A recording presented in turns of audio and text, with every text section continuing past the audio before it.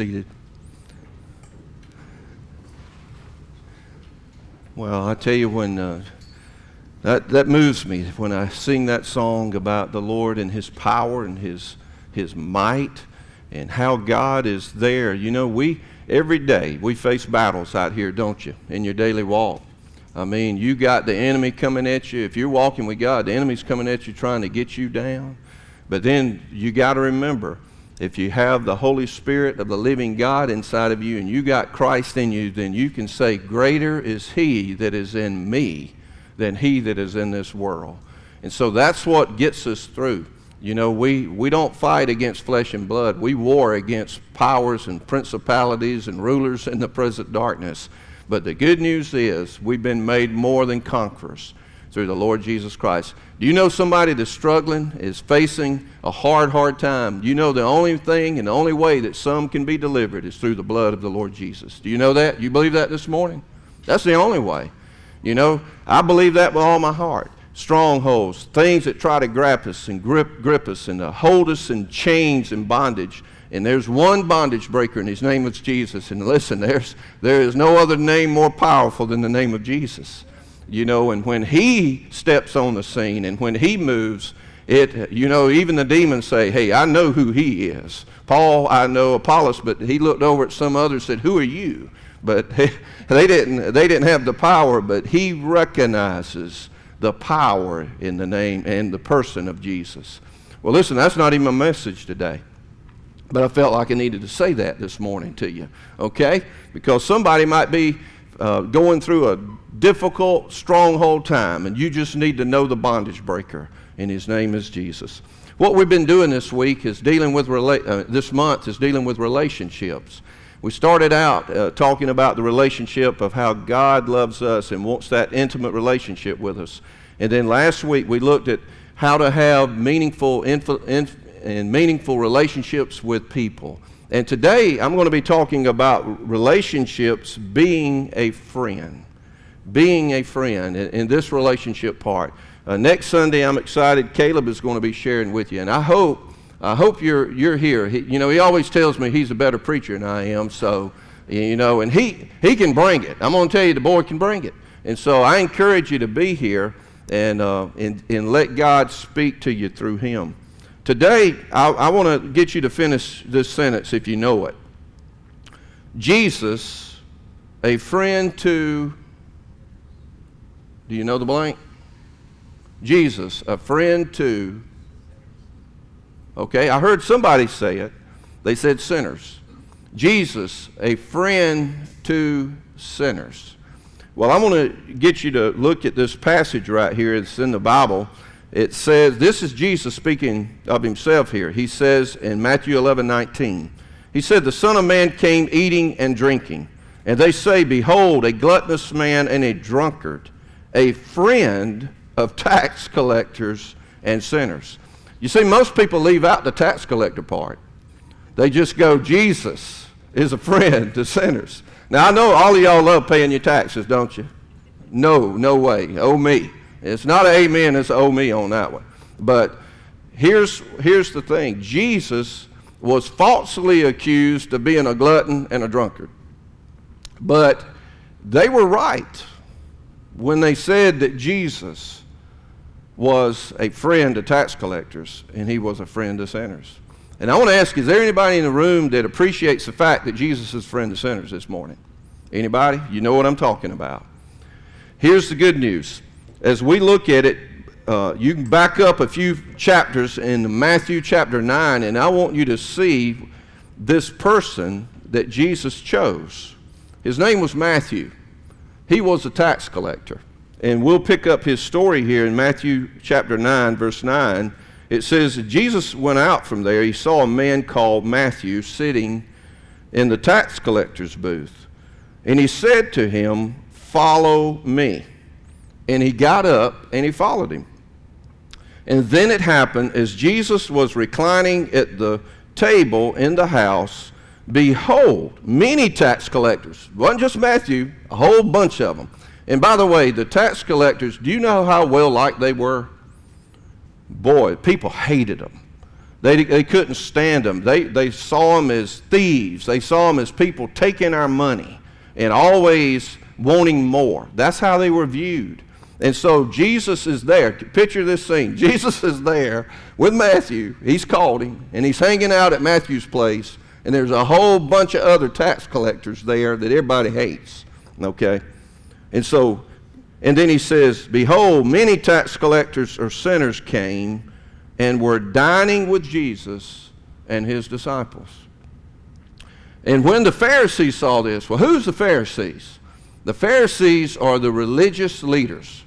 They're like the people that were in the synagogue, the Jews, and they were the ones that walked around and thought they had all their act together and thought that they were perfect. And they were just trying to keep the rules of God, by the law of God, by keeping a set of rules. They were right, self-righteous type people who were these Pharisees, okay? The Pharisees saw this, and let's see how they responded to this scene. They asked this question in verse 11. Why is your teacher eating with the tax collectors and the sinners? But when Jesus heard this, he said, it is not those who are healthy who need a physician, but those who are sick. Amen? Man, we all are sick, and we all need a physician when it comes to spiritual things. There's nobody that's ever been well spiritually. Every person that has been born from an infant right on up through your life, we all are spiritually, we're sick people, and we need a physician. And so Jesus is making that point here. And he says, but those who are sick. And then he goes on to say in verse 13, but go and learn what this means. I desire compassion, love, mercy, and not sacrifice, which the Pharisees were doing, by the way. For I did not come to call the righteous, but sinners. So here's my whole thing about this. Relationships today is being a friend to sinners. Being a friend to sinners. And you know what happens to a lot of people after, if you grew up in church or around church people, or your tendency is that's all you end up knowing after a while, and you don't really have many relationships with people that you would say, oh man, those people are sinners. What do you do hanging around with them? Well, listen, that happens to us a lot. You know, and you know, the thing that you and I have to remember is this. If Jesus was a friend of sinners and we are his followers, what does that say about us? What should we be? Should we not be friends to sinners? Should we not go and try to reach out to people that are different from us and maybe not look like us or act like us? We're going to see some really cool things that I want to make a point of, how to be a friend and building these relationships and how to be a friend to those people that are sinners today. So I'm going to give you 3 things right here today, and hopefully if you're taking notes, write them down and we'll see it. Here's the first one. God wants us to be a friend to those that nobody else wants to be around. That makes sense to you? God wants us to be a friend to those that nobody else wants to be around. Okay, honestly, you think those Pharisees wanted to be around those tax collectors and sinners? No, they accused Jesus. He's a friend of them. And here's what God desires for us to be. God desires for us to go to the people that nobody else wants to be around. You know, this past week we had a gathering, a meeting, and we were talking about just different places and to go in the communities and to go. And you know, there's certain places that have reputations, you know, in a community. And there's certain places you say, man, you don't want to get caught over there on that side of town. You know, especially after dark. You don't want to be on that side of town. But here's the deal. The thing that I see is there's a possibility for us to be able to be a bridge to a school in this county that nobody else wants to be around. And there's no other churches that's really blessing this school. See, we get to bless Walker Park because we're here, and we're around the Walker Park crowd.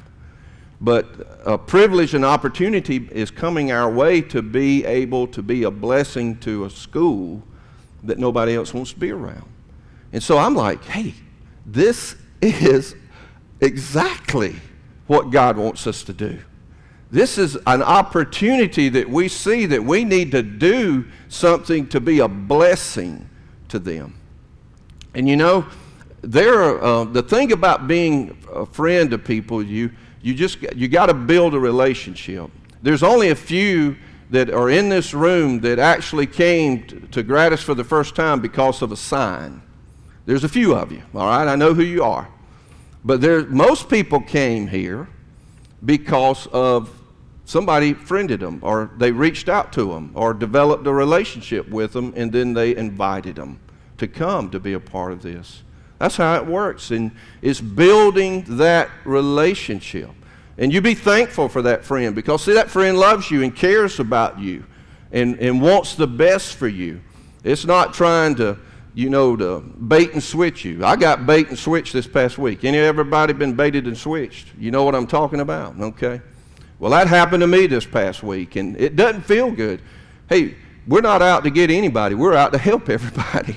And so it's a good thing that is happening as you befriend somebody and to love them the way Jesus wants to love them. But that's the thing that challenges us, because, see, for our tendency, our most part is to hang around people that look like us, talk like us, act like us, and do the very things we do. And it's okay to do that. But what Jesus and God's desiring of us is to have eyes open to see the need to be able to reach out to those that may be different than us. Amen? I want to make a difference and be different, and that is actually doing it. Here's the next one. We are to be a friend motivated by love and not by popularity. We are to be a friend motivated by love and not by popularity. Listen, Jesus didn't gain any popularity contests by going and sitting down and eating with these tax collectors and sinners. And it might not be popular. You got the in crowd, the in group, and everybody wants the in crowd and the in group to be hanging around you. Everybody wants that. But what we're to be motivated by is by love to reach out and not by popularity. And we do this out of love. Write this verse down to the side, Romans 5:8. Romans 5:8 says this, but God demonstrated his own love toward us, in that while we were still sinners, God knew it, while we were still sinners, Jesus Christ came and died for us. Now that's demonstrating love, isn't it? That's motivated by love. And you know what? That's exactly what Jesus did for you. Did you know that? Have you ever had anybody die for you? Most people hadn't. And we honor our service men and women who've served our country to die so that we can have freedoms, but have you ever had somebody personally die so that you could be alive? Well, I want to introduce you. If you hadn't, you got somebody today, my friend. His name is Jesus. He died so that you and I who are dead can come alive. Now that's the coolest thing in the world, that God would be a friend and do that for us. But that's what he did. He didn't just sit up in heaven and go, there's a bunch of sinners down there. I ain't going to come and hang out around them. I'm just going to stay up here and enjoy the angels and we'll just have a good time for all eternity. No. God said, you know what? They're messed up down there. And I got to do something about it. And what he did was he sent his son who demonstrated that love. Can you imagine how difficult that had to be on Jesus, who'd never done anything wrong, yet they just came at him? He wasn't a popular person. Man, great crowds followed him, but the religious leaders, he wasn't popular to them. They were just casting insults at him. And even while he was on the cross, they shot insults at him. You saved others, you can't even save yourself. And they didn't even realize that there he was hanging on the cross because he loved them. You know what? Nobody put him on that cross. He went to that cross because he loves you and he loved me. He demonstrated that love. People say, I love you, but when people show you they love you, there's two different things, isn't it? Have you ever had somebody tell you, I love you, but then they didn't act like they love you? Well, that happens. But the reality is when somebody says they love you and then they back it up with showing you they love you, then you go, whew, they love me. They really, really do love me. Here's a verse I wanted to share with you. Paul wrote to Timothy and he said, but the goal of our instruction, our teachings, is love from a pure heart and a good conscience and a sincere faith. Be motivated by love. That's why we do what we do. It's a pure heart motivated by love to reach out. And then here's the next one. Being a friend gives us the opportunity to share Jesus with them. When we're a friend with them and we begin to build that relationship, sooner or later over time, there's going to be something that might happen in their lives, and it gives us an opportunity.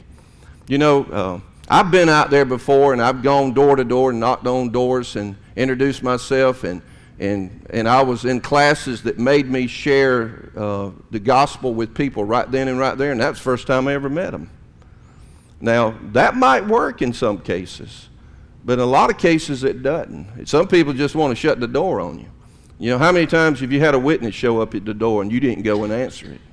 You know what I'm talking about? You go, oh, there they are. There they are. We're not going to the door. There they are. And you know what I do? When they come to the door, I love it. I go out there to the door and I begin to witness to them. You know what I'm saying? Because they're different. And they're willing to witness, but I don't talk to the one that does the talking. I look at the other one, and I talk to him. Because that one over there, he's already brainwashed, okay? So I'm talking to the younger one that he's trying to train, and maybe he's got a chance. But no, God don't ever give up on anybody. Lord, forgive me for saying that. Forgive me all the pygmies down there in South Africa, whatever. But anyway, I had me a Larry the Cable Guy moment right there, but that's okay. All right? But anybody can be redeemed. Anybody can be saved. And don't give up on them. Do you know how I know that? Paul said, I'm the chief of all the sinners. And he set out to kill people, to murder Christians. But God gloriously changed his life one day on a road. Here's what I want to give you as I wrap up our moment here this morning. This is how we can use something as a tool to help us, to give us that opportunity to bless, to be a friend to them and share the opportunity to share Jesus. I want to give you this acronym. It's BLESS. It's a simple word, BLESS. And each letter stands for something. The B stands for begin with prayer. And before you go out or any day or talk to anybody in that given day, you should start your day with prayer. We were challenged this week to be the first thing that we said today was, Holy Spirit of God, what do you want me to do today? And do you know God orders our steps? Every step he knows is going to happen in your life each day. And so when I put on the armor of God, one of the things is the gospels of the sandals of peace. And so I say, Lord, wherever you take me, may I be ready and willing to share your love today with somebody. So we begin with prayer. And you know, that's the key thing. And before Jesus picked any of his 12 disciples, do you know what he did? You know what he did? I see you nodding your head. How long did he pray? He prayed, but he spent the whole night in prayer. And then he chose the 12, and one of them was a traitor. But God had a purpose even for that. But the whole night he prayed. That's found in Luke chapter 6, verse 12. Don't just believe what I say. I'll give you a reference for you to go to on it. But Jesus spent the whole night. How many times have you had a sleepless night before? And you just, everything running through your mind. I'm going to tell you, that's the opportunity to begin with prayer. And in fact, I hate to say it, if you want to really fall asleep, start praying.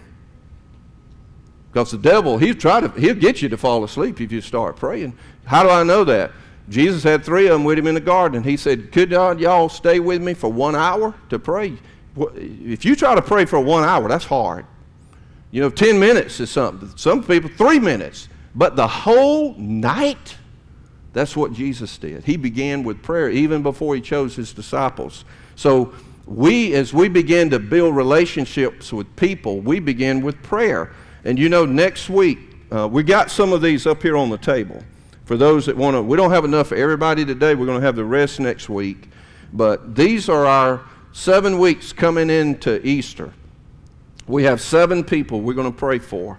And so what happens is we pray for these 7 people, 7 weeks coming to Easter, and we just continue to lift them up. And so it's the same things up top and the bottom. You write the names of the 7 people up here. You write them down here. And then we put them on this board over here. That's our war board over here for prayer warriors. And we'll just keep that up. And so once you fill these out, then you fill those out and you put it on the board. But we pray for the people that they might come to know the Lord Jesus Christ. Second is listen. Listen.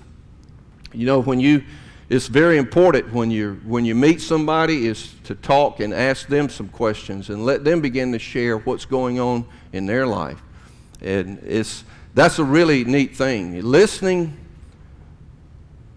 is simple when you understand the principle of be slow to speak, but be quick to listen. Because it's simple, isn't it? God gave us 1 mouth and 2 ears. So just do the math. You should listen twice as much as you speak. You should, okay? But that's a challenge for some. But we should listen. And as we listen to people, we find out really what's going on in their life and what needs are really taking place. When I was in one of those schools, I listened to what was being said. And I said, well, here is where a need can be met as we listen to people's hurt and their pain. And then the other one was, E is eat. That's what Jesus did. He went and he ate with them. He hung out with them. And as you begin to eat, you know, everybody's got to eat. Everybody loves to eat. Amen? Amen? All right. Anybody not going to eat after we leave? Anybody? I think all of you, some of you are going, I wish you'd finish up so I can go eat. All right? But that's okay. You know, you might be thinking, some of you are sitting there going, all right, I'm already dialing in the reservation over here so we can get ahead. You know, some churches fire pastors because they don't let them out in time, okay? And so they can get on down to the restaurant. But we try to get you out here right on time, and we mainly do it because the head can only absorb what the bottom can endure. So that's the reason we do it. Here's the next one: serve people, serve them. You know, when you go out of your way to do something for somebody, you know about the need, and you serve them and you show the love, that means a lot. I had a neighbor one time, and he went through some surgery, and he was born a Jew, but he wasn't a practicing Jew. And so whenever he went through that surgery, I'd go over there and I'd say, Alan, man, let me cut your grass, because his grass needed cutting. And so that was serving him. And you might be going, you mean cutting grass is actually a part of the process of helping somebody come to know Jesus? Absolutely. Because that's an act of kindness to them, because the brother was down. And you know, whenever you're down and somebody comes in to help you when you're down, that's a blessing to you, isn't it? You know, and then we don't do it because we're motivated by love. We don't do it so that they can return a favor to us. We do it because we love God, and God served us. You know, one of the most humbling things is to have someone wash your feet and to serve you in one of the lowest points of your time.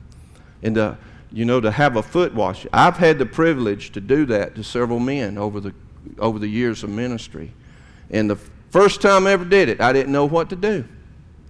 But I knew it was simple: get a pan and, get some hot water. I didn't get the cold water because I didn't want their feet freezing.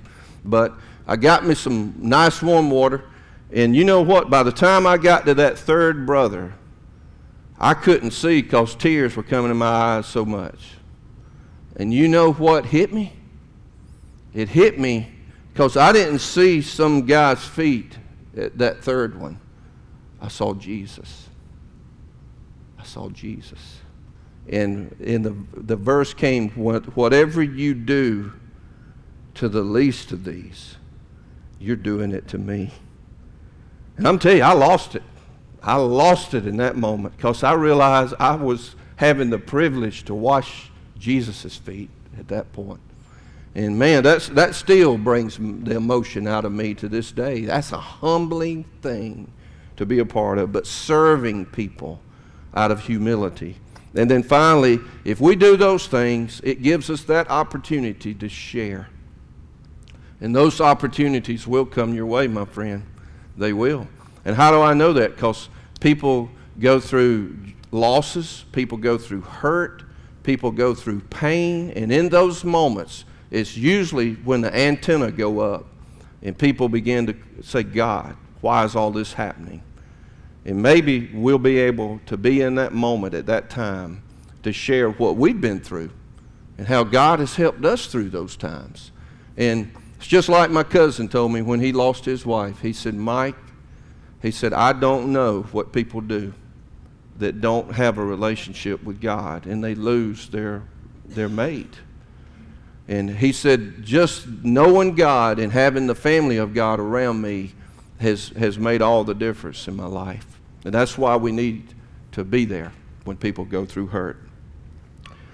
Here's a poem. I've never done a poem, I don't think, since I started Gratis Church, but it's a short one, and here it is. I went out to find a friend, but could not find one there. You can tell I'm good at poems, can't you? All right, let's start again. I went out to find a friend, but could not find one there.